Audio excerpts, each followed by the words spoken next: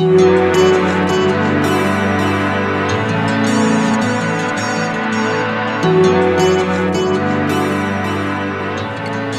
everybody. I'm Scott. Hello, I'm Julie. And this is a Good Story is Hard to Find podcast. Where two Catholic friends talk about the books and movies they love and the traces of the one reality that lie below the surface. Yes, and this is, super reality. Iron Giant, the Iron Giant. Yeah. Yes. It's the movie Steven Spielberg tried unsuccessfully to make when he did E.T. Oh, yes. That's a good, I love that. Oh, too funny. Too funny, yes. He got so close, but not close enough. Oh, so it took Brad Bird in 1999 to make this. This is an animated movie, The Iron Giant. And it didn't do very well when it came out, I don't believe. No, that's a source of sadness for all of us fans. And it is a terrific movie. It is so good. Did you see it at the movies? I don't recall seeing it at the movies. I do not. In 1999, I would have been, in Malad. My daughter wouldn't have been born yet. We would have had a 4-year-old at home. Our son was 4. So, I don't know. I don't recall going to the theater to see it. Might have been too scary for a 4-year-old anyway. Yeah. Well, we did see it because we just routinely went to see all kinds of animated movies. They came out, and if they looked all right, we went with the kids. And this one, I remember the theater. I remember watching it. I just remember being amazed. And Tom and I watched The Simpsons then. I'm thinking Rose would have been 9 and Hannah 11 at this point. But we weren't watching it with the kids, and we didn't pay attention to who did it. So we didn't even know about Brad Bird working on The Simpsons. And we'd never heard of him, but we'd seen ads for the movie, surprisingly, because evidently the marketing was so botched on this thing. Oh, boy, yeah. And that's why nobody saw it, even though the critics all universally acclaimed it. Now it's a cult favorite and has just grown in strength. But we saw it at the movies and just were blown away. And I was rewatching this last night going, I can't wait until my 1.5-year-old grandson is old enough to watch this. I can't wait to watch this with him because we all loved it, but it seems to me like a little boy's movie. Yeah, for sure. Yeah, it's a perfect little boy's movie. Yeah. I wonder why, so you think it was marketing?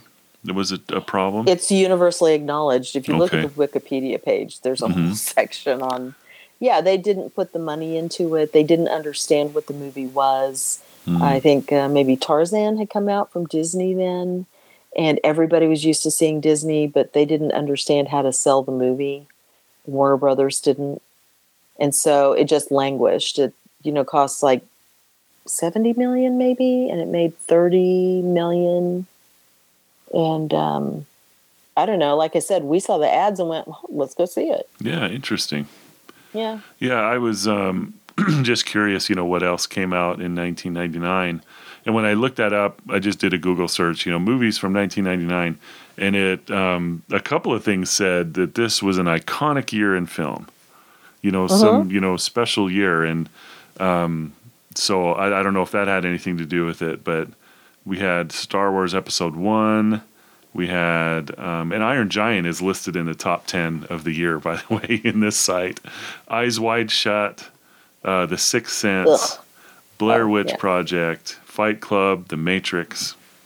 Those are what it's saying is iconic. See, what it's listing are different. Those are adult movies. Yes, they are. Yeah. You have to look at what were the kids' movies. Okay. And how they were marketed versus, because we're the unusual adults. Tom and I, before we had kids, were going to see, let's try Fievel, An American Tale, or whatever it was, which I did not love.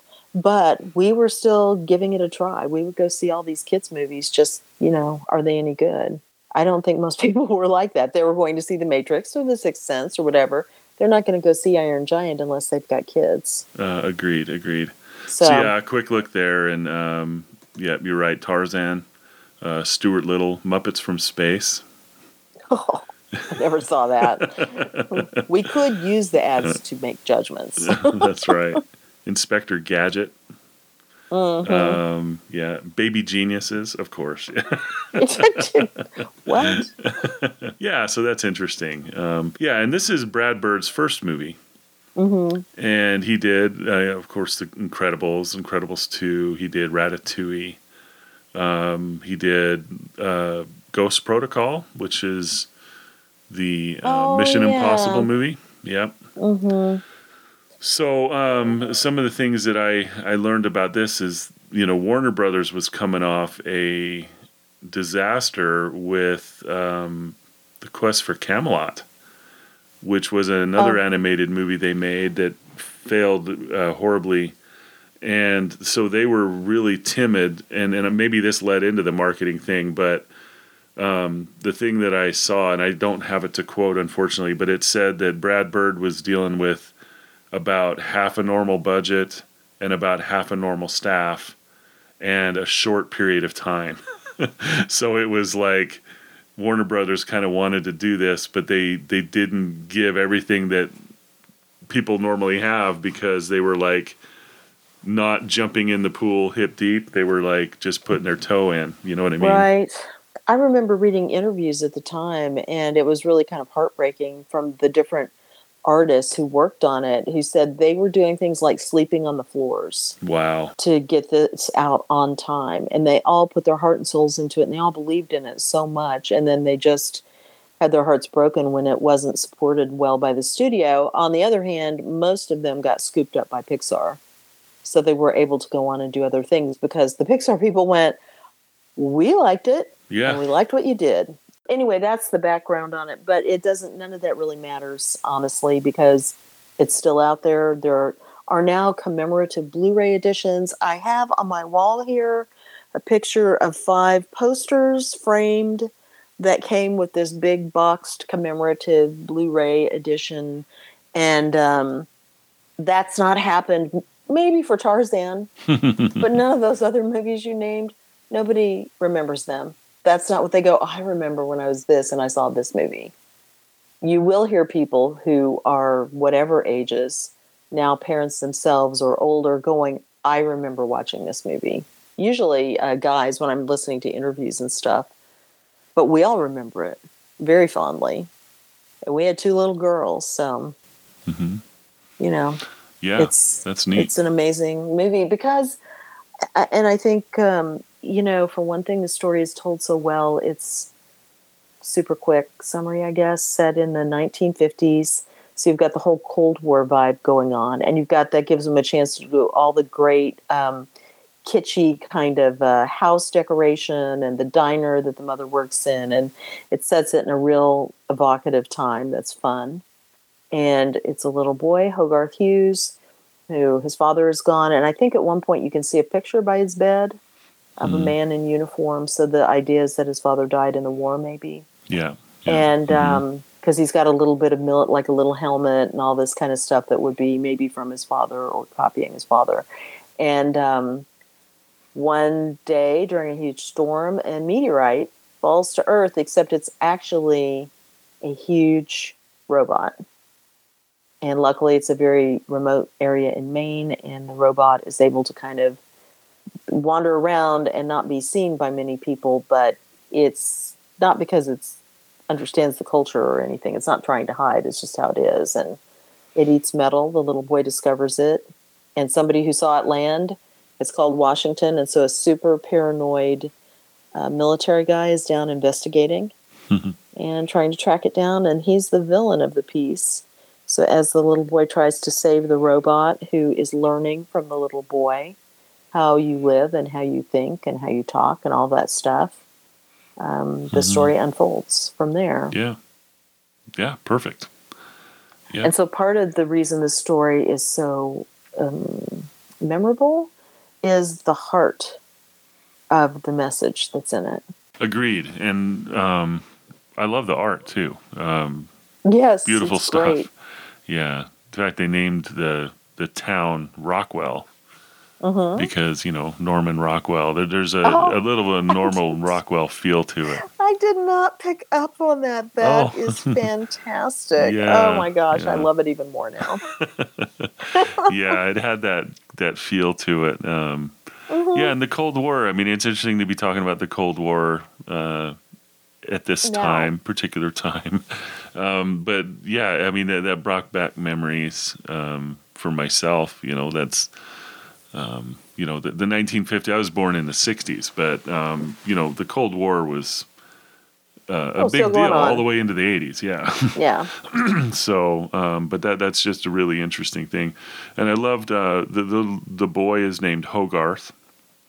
Uh-huh. 9-year-old kid. I really enjoyed his character as well.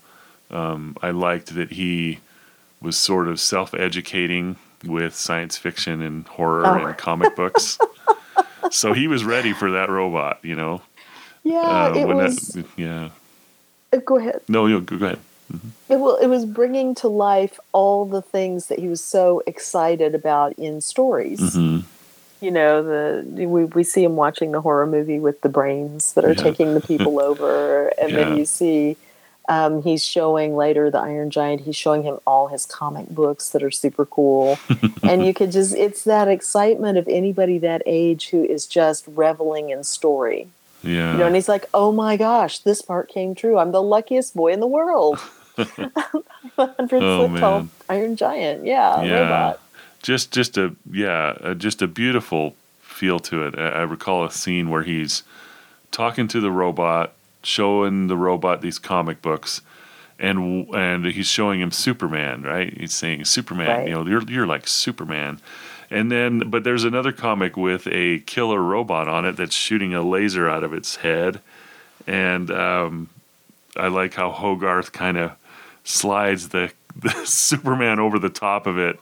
So he's like, yeah, this is what you want right here. You Right. don't want to be like that. I thought Yeah. it was interesting because the robot is looking at that one with Atomo or whatever it's called Mm, admiringly yeah. because it's a huge robot like him. He doesn't really know or remember yet, but Hmm. spoilers coming. He can shoot lasers out of his eyes and destroy things. So, but Yeah. he's just going, "Oh, that's a robot like me." Mm, And that's when Hogarth says, as you're saying, he slides Superman on top and says, "No, no, no, he's a bad guy. You're a good guy. You're Superman." And Superman, he says, "Yeah, he came to Earth. No one knew where he came from. He makes mistakes at first." And I thought this is perfect because, like the thing with the train tracks, and he's the giant eats metal, so he's ooh, and he picks it up, and the train's coming, of course, and so the kid's like, put it back, and so they're trying to put it back, and then he's like trying to be the most exact, and I'm like, this is where there's humor laced throughout even the most tense moments. mm, yeah. And but he's made a mistake, and the train's derailed. No one's killed or anything. It's a freight train, I guess, um, but that's okay. You can still be Superman. Superman made mistakes too. And I like that you can pick yourself back up and keep going because the robot doesn't feel remorse over that. It doesn't know enough. But Hogarth's whole attitude is, that's all right. We'll move on. Yeah. Yeah. Which is how we need to treat ourselves all the time. Right. That's how God treats us too. Right. But yeah, but I love that. I mean, it was just a beautiful example of that. The way that Hogarth treats the giant and has hopes for the giant. You know what I mean? It's almost Mm-hmm. like a grace, right? He's like, Right. this is, I have such hope. I wish the best for you. You Here's who know? you can be. Yes, exactly. And then we have, to contrast that, we have this guy Kent Mansley. That's quite a name, Kent Mansley, from the U.S. government, right? Yeah. Who, yeah, I mean, he's steeped in this Cold War stuff, so he's got, a very black and white kind of a fence. There needs to be, there's good people on one side and bad people on the other side, and there is no redemption possible. I mean, that's what I feel like his whole Right. attitude was. It's just like, this is, I'm going to meet somebody and put them on one side or the other, and that's just how they're going to be. And so he's convinced that there's something nefarious going on, and he's going to figure it out, and he's going to Yeah. eliminate it. Yep. 100-foot tall giant, when he finds that out, he's like, oh, Mm-hmm. well, he's from the Russians, he's from the Chinese. Yeah. So, and of course, by the end, he's shown he's just not a good person anyway. But Mm. when you were saying all that, it made me realize, there's some things they do in this. You just expect them of the story. It's hitting a lot of beats you expect. It's a kid's movie after all, but it's nuanced in some ways. So here he is, and he is just like, this robot's evil. He lies about it, says he's killed a kid, and that's what impels the general to go ahead and go, okay, everybody attack. Yeah. We have to stop it. It's dangerous. But when everything's been explained to the general, no, the kid's not dead. No, he's only being defensive when he's using his weapons. And he's like, oh, well, you lied to me. And okay, let's all just stop what we're doing. That's when the guy grabs the phone from him and says, fire, Mm-hmm. because his paranoia won't allow him to have a broader vision. But he's contrasted with the general. It's not that the military is bad. The military is necessary. Yeah. But if you're taking all the facts into account, you can make a more informed choice. And I was like, I hadn't realized that, little contrast there. Yeah. Yeah. It's really used to show us how bad the guy is, as he's like, forget the townspeople, I'm leaving, Yeah. Yeah. Yeah. He ends up shooting a missile at himself. Pretty much, right? It's aimed at the robot. Where's the robot? Oh, no. Right behind us. Ding dong. Oh, man. Heck yeah. Well, and it's that hate is destructive. Absolutely. Yeah. It destroys It just you. blinds you. Yeah. Mm-hmm. Yep. Yeah. But what I was thinking about with the robot, looking at the robot on the comic, I was like, this is that thing that you see where people, especially during the Olympics, they would say, here I am, I'm a black figure skater, or not figure skater, a racing skater, and there's no one like me. You'd see all these ads with, there was no one looking like me, and blah, blah, blah, blah, blah. And there's a value in that, of course, Mm-hmm, to having a role model who is like, oh, I don't see any black people, but I can do this, or I don't see any women or any whatevers, and I can do this. But I was like, but there's also a value in not limiting yourself to having only to follow people who look like you. That robot didn't know he could fly. He certainly doesn't look like Superman.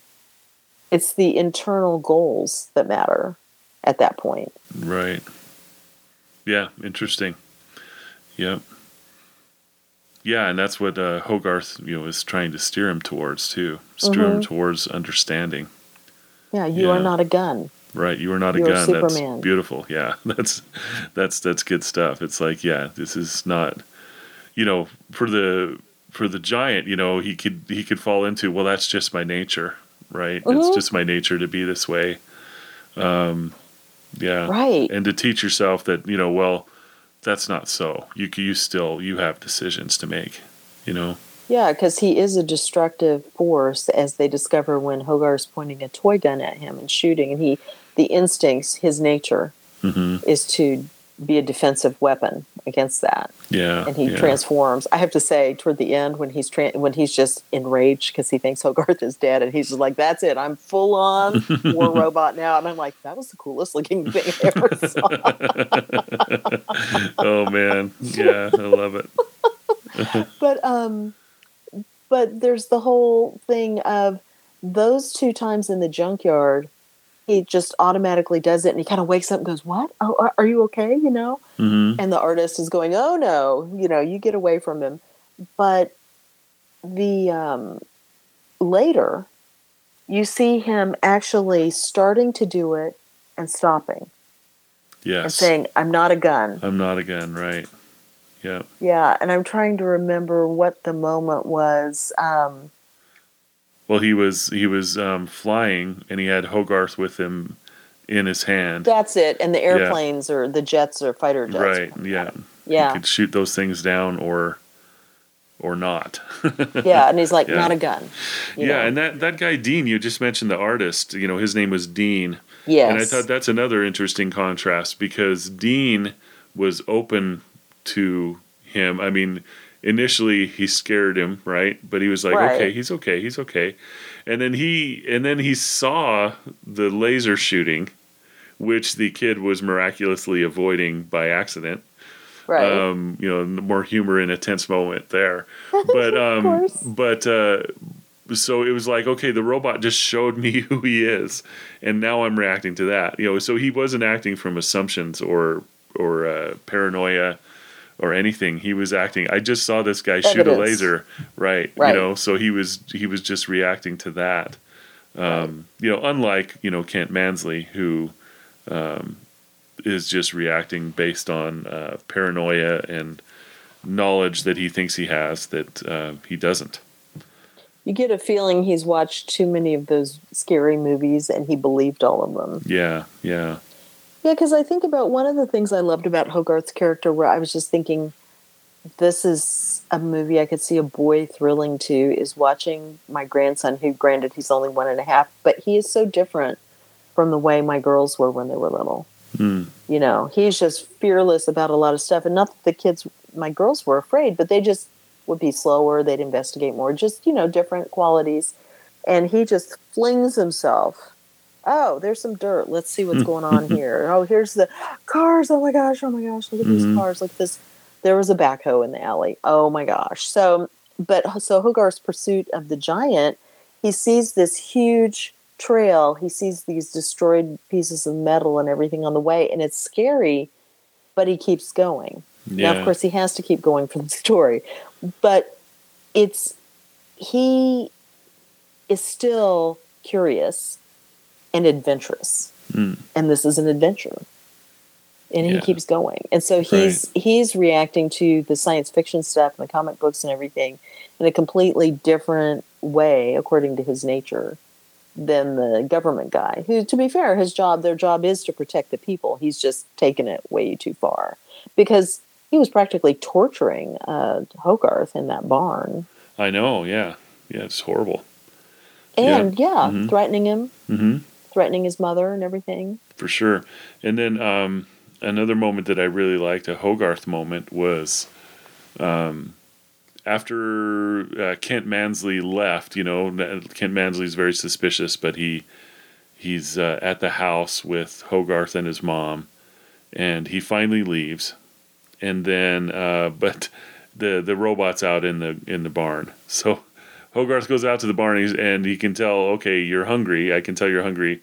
Let's go find some metal. Mm-hmm. Hogarth sees the city and starts to run towards it because he's like, oh, that's where I need to go. And Hogarth is like, stop.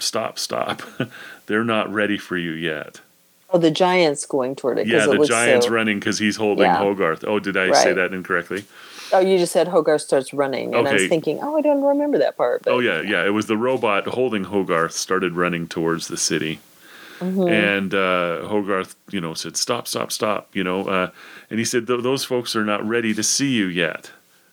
And I thought that was just really interesting because Hogarth was ready.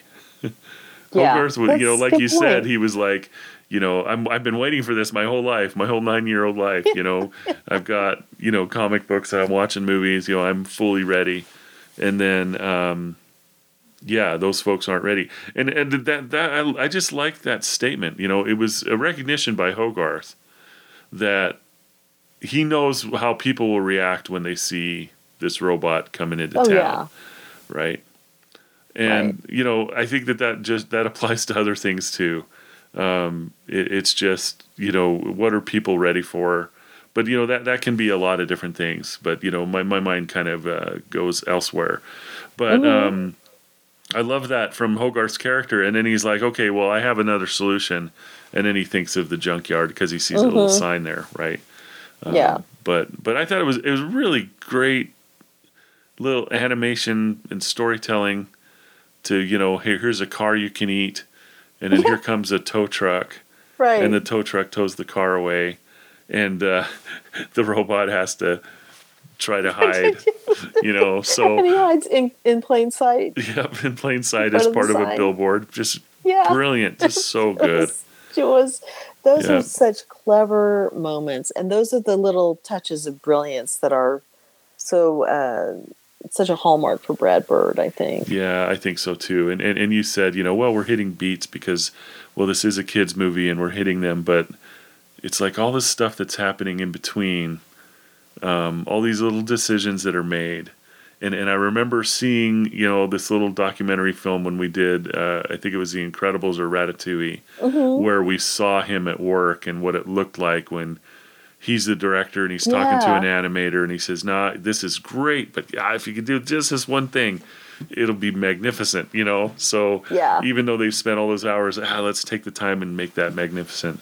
But you can just see those tiny touches in here. Well, good. One of the things I noticed that is a real hallmark of probably a lot of kids' movies, but specifically I would say Pixar movies, is the eyes tell the story. And so if you have somebody who's not, well, for one thing, for human characters, of course it does, but the robot's character is all in his eyes because he has no other way he can't smile. I mean, he can gesture, hold a hand out or whatever, but the eyes are what tell you his thoughts. I mean, because when they kind of get real small and turn red, you're like, holy crap, what's going on here? But, they can half close, they can indicate suspicion. That usually something would also use eyebrows, but, the eyes are it in this. And that's a real Brad Bird fixture also, I think. Cool. And I was watching that the whole time through because that's what makes you love the giant. He's got to have those expressions. Yeah. That's neat. And because I'm interested in animation and stuff, and I love Pixar, I read a book on them. I just really enjoy that stuff. I was just curious again where this is in the history of animation.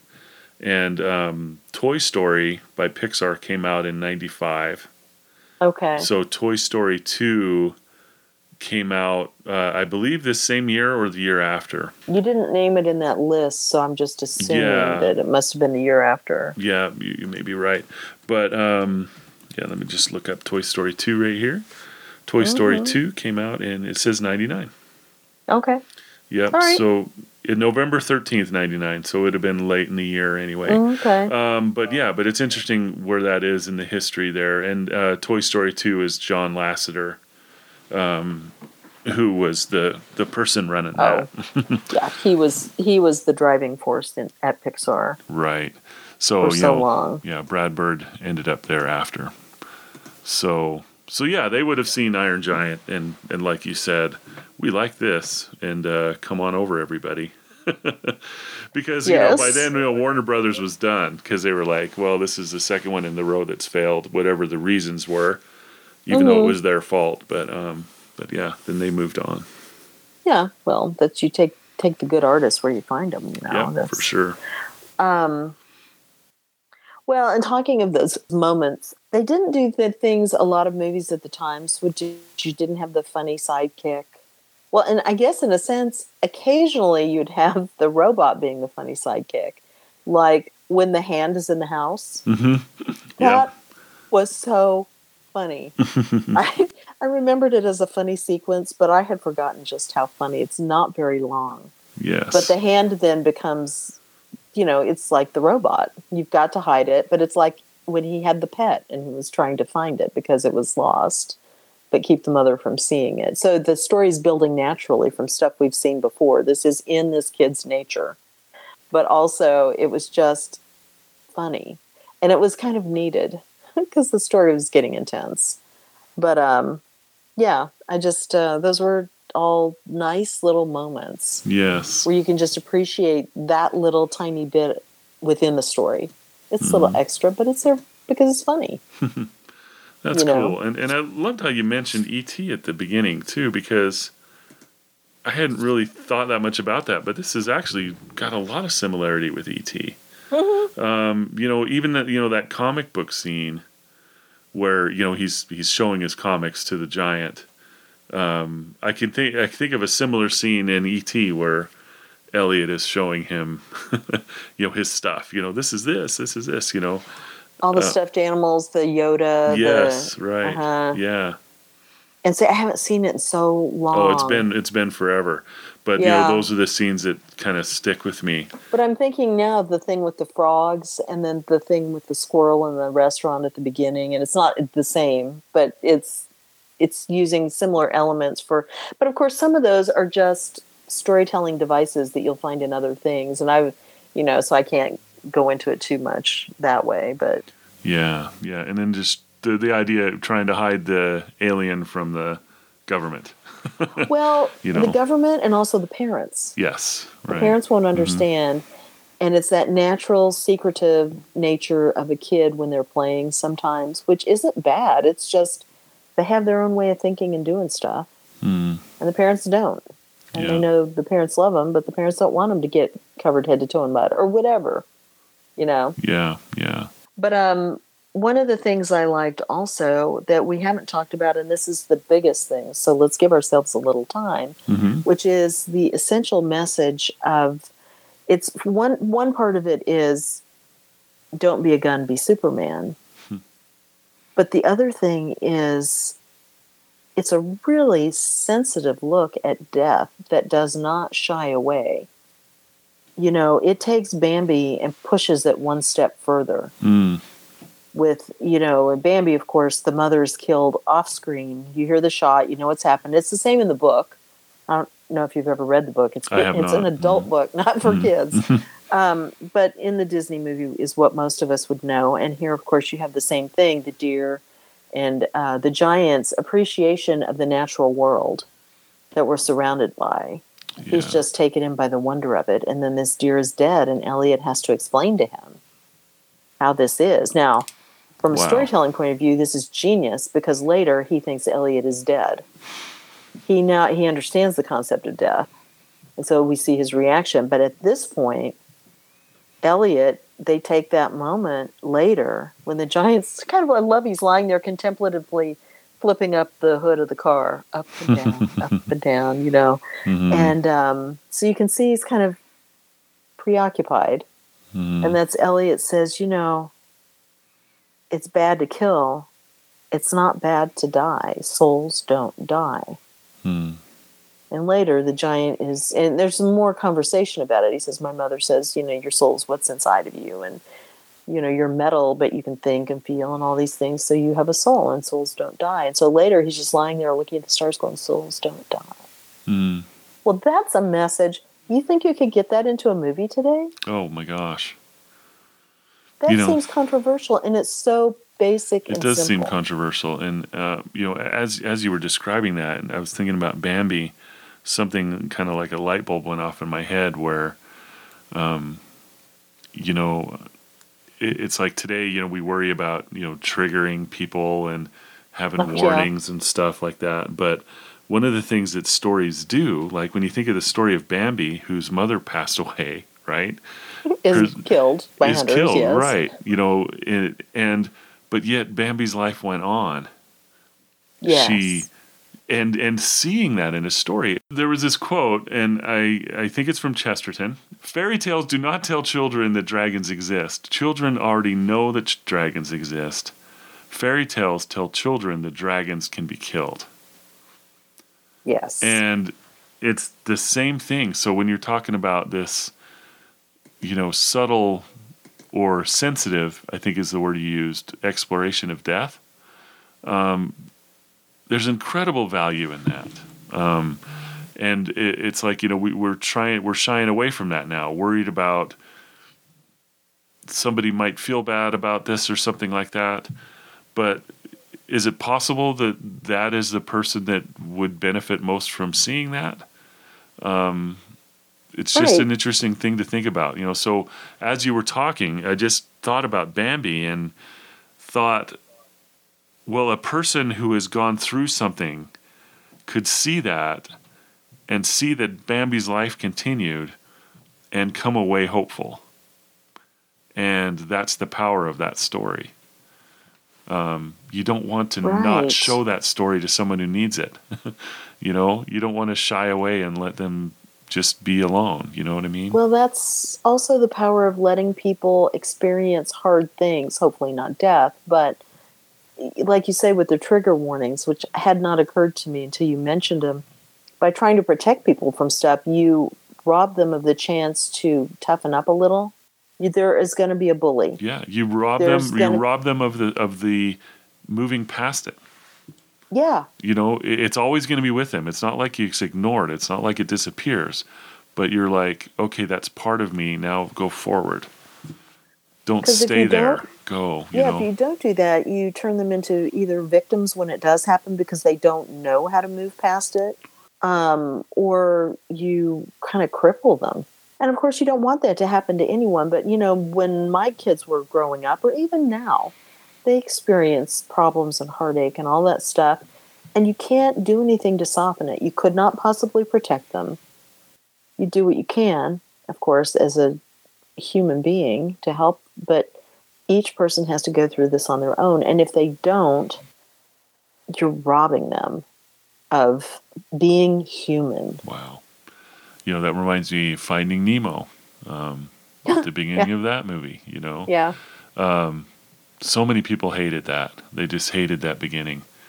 Just horrible, right? And Oh, it yeah, I is guess tough to watch, right? that's so funny because we took the kids and it never bothered any of us because we're used to only one parent in one of these movies. That's how, you know, Yeah. they, and after watching, I'm sorry, Mhm. Mufasa, wasn't that the Yeah, father's that's name in The right. Lion King, The Lion fall to King. his death? I was Right. like, oh my gosh, you monsters. Hannah started to leave the theater over that. Wow. My little girl. Oh, That was too rough. much. Yes. But Mhm. yeah.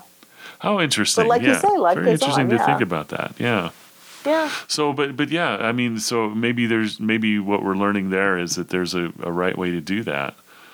Maybe The Lion King did it in a visceral way that was a little too far.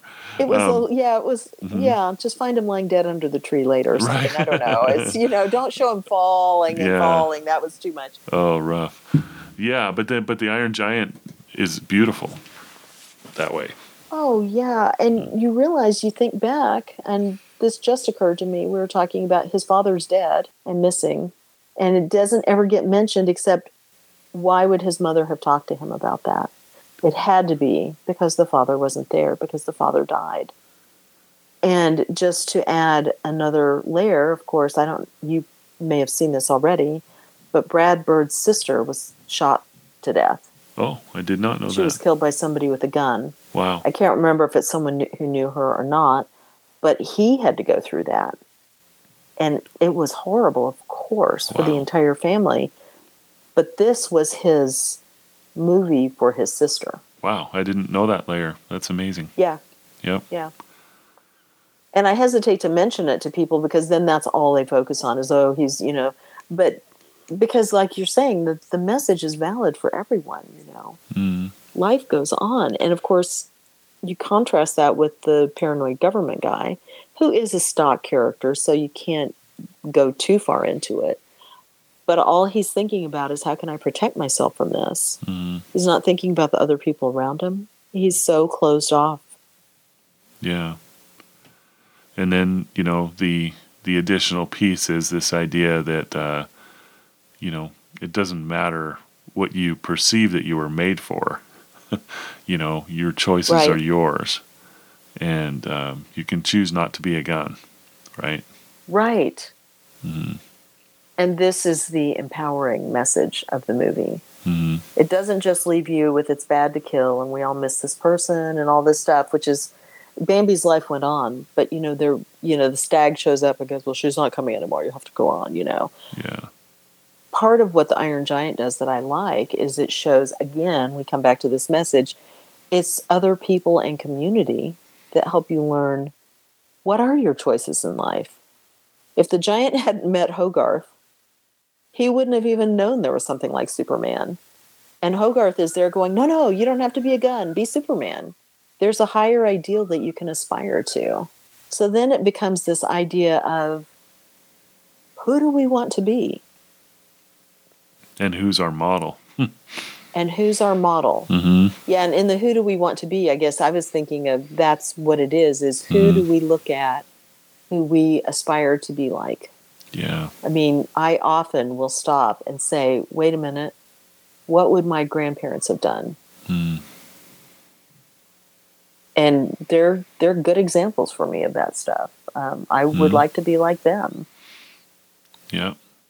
Yeah, and here on this So- Easter weekend, you know, we think of Jesus, Yeah. Oh my gosh. who, part of why he came that way was to give us someone to relate to, right? Someone that we Yeah. could understand, someone we could emulate, and he was showing us how all the time. Yeah, because it was God himself coming down to say, okay, I get it. It's Mm-hmm. hard to understand all this. As a human being, I'm going to live through all these various experiences and be with you and show you. Mm-hmm. Essentially, you can be Superman. Yeah, yeah. Who still makes mistakes, is still a human being, can't speak up to Lois Lane, all the things. Mm-hmm. But he's thinking of others. He's sacrificing himself for others. And that's what the giant does at the end. And that's when, every time I watch this, I cry. Yeah, yeah. I can't help it. But Yep. after his sacrifice, I don't know if you noticed this. I can't think of another reason to do it. Mm-hmm. They're looking up at the star, the light that's left by the explosion. And what you really see is a cross. Mm. There's a slight halo of light behind it, but what's shining super bright is a cross in the middle of the star. Yeah, I did not see that. It's then transitioned to being a twinkle in the statue of the giant's eye. Mm-hmm. So it's then directly connected with the giant, in case we didn't get it. Yeah, Saint Iron Giant. Well, yeah, Yep. and let's think about it. The screw that Hogarth is given later indicates to us the giant is being resurrected. Yeah. His parts are coming from all over the world, because we learned earlier he'll reassemble himself. The little radar signal will go off. Yeah, and it's hard. It's hard as a Christian not to think of a nail when he's got the screw. I did not think of that. That's good. Yeah. Well, because it was one of the screws that you see hopping up to go into his, into his ear, hold his ear on, or whatever, right, early on, and it's funny. So, but all those things are slight, but as we say, they're not put in by accident, because there's no reason to have that cross there. I mean, it's a point of light, but you could choose any shape. Yeah. And there's this whole emphasis on sacrificing yourself for others, and rising again, being bigger than, who you are by just getting up and trying one more time, and being inspired by the people around you and everything. It's just, for a Christian, there are a lot of small symbols there, very much like with The Day the Earth Stood Still. Yeah. Which has another giant robot in it. Not quite so friendly, but, Gort. Yeah. Yep. Gort. Wow. Beautiful. Yep. Yeah. What a powerful thing, and then we have the resurrection at the end. Yeah. But it's like, this will continue, but it never did. But yeah. Oh, it'd be cool. Okay. It'd be cool if Brad Bird did another one with what he knows now. But it sure would have to be a good story. I got to be careful with the desire of a sequel, right? Because sometimes it doesn't work out. Well, and Toy Story surprised me. Yeah, me too. The first three Toy Stories were so good, and the whole idea of seeing something in a different medium also is a temptation. I know that we were talking about Murderbot at the book club, which you and I talked about earlier this year, or last year, sorry. But and somebody was saying, I'd love to see these as a movie. And I was like, it's kind of like Lord of the Rings. Like, can they get it right? Can they even get it halfway close to right? I don't think so. And other people were very much welcoming, embracing that whole idea. And I was like, I don't know. I'm always afraid they're going to ruin what I love. Yeah. Yeah. I guess I'm too fearful. Yeah. Well, I have the same thing, but the Incredibles for me, the first one, was a perfect movie. Yes. Perfection, and I liked Incredibles 2, and now they're doing 3, and I'm just like, 2 was okay. Yeah. Yeah, so we'll see what happens here. I barely remember it, which says something there. So yes, it does. I wonder. I'm not even sure who's involved with 3, and I hope that it is Brad Bird, but I don't know for sure. Is It's actually that coming out this year. Is that even legal to have an Incredibles movie without Brad Bird? What's going on? I certainly hope not. What kind of a world are we living in? Yeah. Oh, absolutely. Yeah. But yeah, if I had a list of perfect films, Incredibles would be one of them. It's a great movie. Yeah, I love it. Yeah, he's not listed as director. I'm on IMDb. He's not listed as director of Incredibles 3. Is he a writer? Come on, man. Yeah, I don't see it. Yeah. Boo. I don't know. Is he still with Pixar, I wonder? That I don't know. His next film is called 1906. Clicking through, a young man discovers a series of secrets and lies that left San Francisco highly vulnerable to the fires that engulfed it in the aftermath of the historical 1906 earthquake. I think I remember. This sounds familiar. I must have read a description of this. And it says animated, so... Well, if the reviews are halfway good, we'll watch it. Well, I'll watch it no matter what, but we'll see. Oh, because you're there's some things you just gotta see, right? An animated movie about the fires that engulfed. I do have a real fondness for what? the fires of San Francisco. Yes, indeed. How fascinating. I don't know why. I just what was the movie? Maybe it was called San Francisco. Mm-hmm. And there's a book called The Calico Palace by Gwen Bristow that is it's a big romance type novel, but I found out later that she was a real stickler about all the history. So I know a ton about San Francisco at that time period. Wow. Anyway, I just, that would be interesting to see. So anyway, but this movie, some people, he's done a lot of great movies. Some people call this his best movie. And I don't know if I can call it his best movie, but for me, it's equal with The Incredibles. It's Very not looking at the same things. And so he can have a completely different way of telling a different story, which is The Incredibles. And I love The Incredibles. But I think this one, the heart is truer and simpler. You know, it doesn't need all the stuff because he's telling a real basic message that everybody needs to hear as a real super fun movie. So yeah. Anyway. Yeah. Wonderful. That's my take on it. and it's a good take. It's a good take. Thank you. I'm so glad you picked it. Like I said, this has been on my list from the very beginning, and then I'll keep going, ooh, this new thing is shinier. Let's look at this. So, heck yeah. Yeah. I'm glad you picked it. Fun movie. Mm-hmm. And you know, I didn't do it on purpose, but how incredibly appropriate for Easter weekend.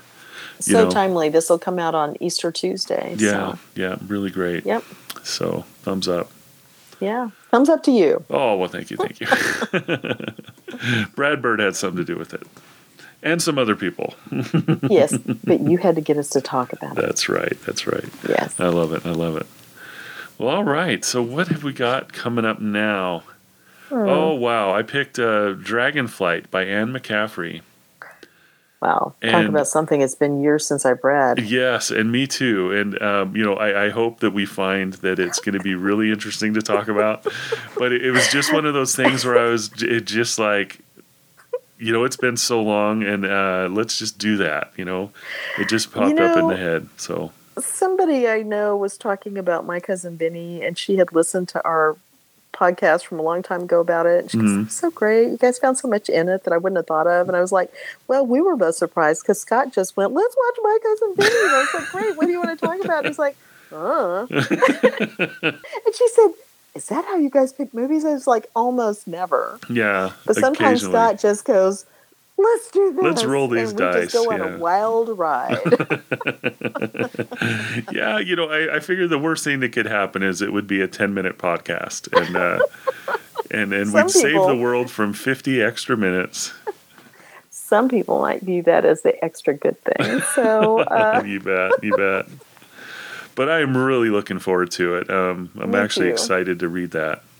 Oh my So, gosh. yeah. Yes. I remember when my mother, well, I don't remember her specifically bringing it home from the grocery store, but that's where we got it. And everybody in the household read it who was age appropriate. Oh, that's nice. So, yeah. I have it's like one of those flashbulb memories of being in a used bookstore in the science fiction paperback section. I'm going to guess I was 12. And I'm looking at the Anne McCaffrey books. You know, I was in a day where I was looking at every book, you know. Okay. And I pulled Anne McCaffrey off. And this old fellow was behind me. He was wearing like a black suit. You know, he was like a, you know, had a cane and everything. It was like a, you know, but he said, "Son, Anne McCaffrey has never written a bad book." Wow. Yeah. And I was like, well, I think I'll take this one. And it was Dragonflight. Okay. Yeah. My goodness. Yeah. It's just you know, who knows if that's even real? It's just, you know, that could have been a dream or something. But it's just in there. It's in there. It was real. Yeah. You know, I think about that. Some, you know, memories are funny. But I used to go to a place called the Bookworm, and that's where it was, you know. Perfect name. Yeah, it was a good little place. Was there a lot as a kid. There in the library. Well, we'll see what the Bookworm has for us next time. I guess. You bet. Yeah. Good stuff. All right. Well, thanks for listening, everyone. Yes, and we'll talk to you again soon. You bet. Talk to you soon. Bye-bye. Bye.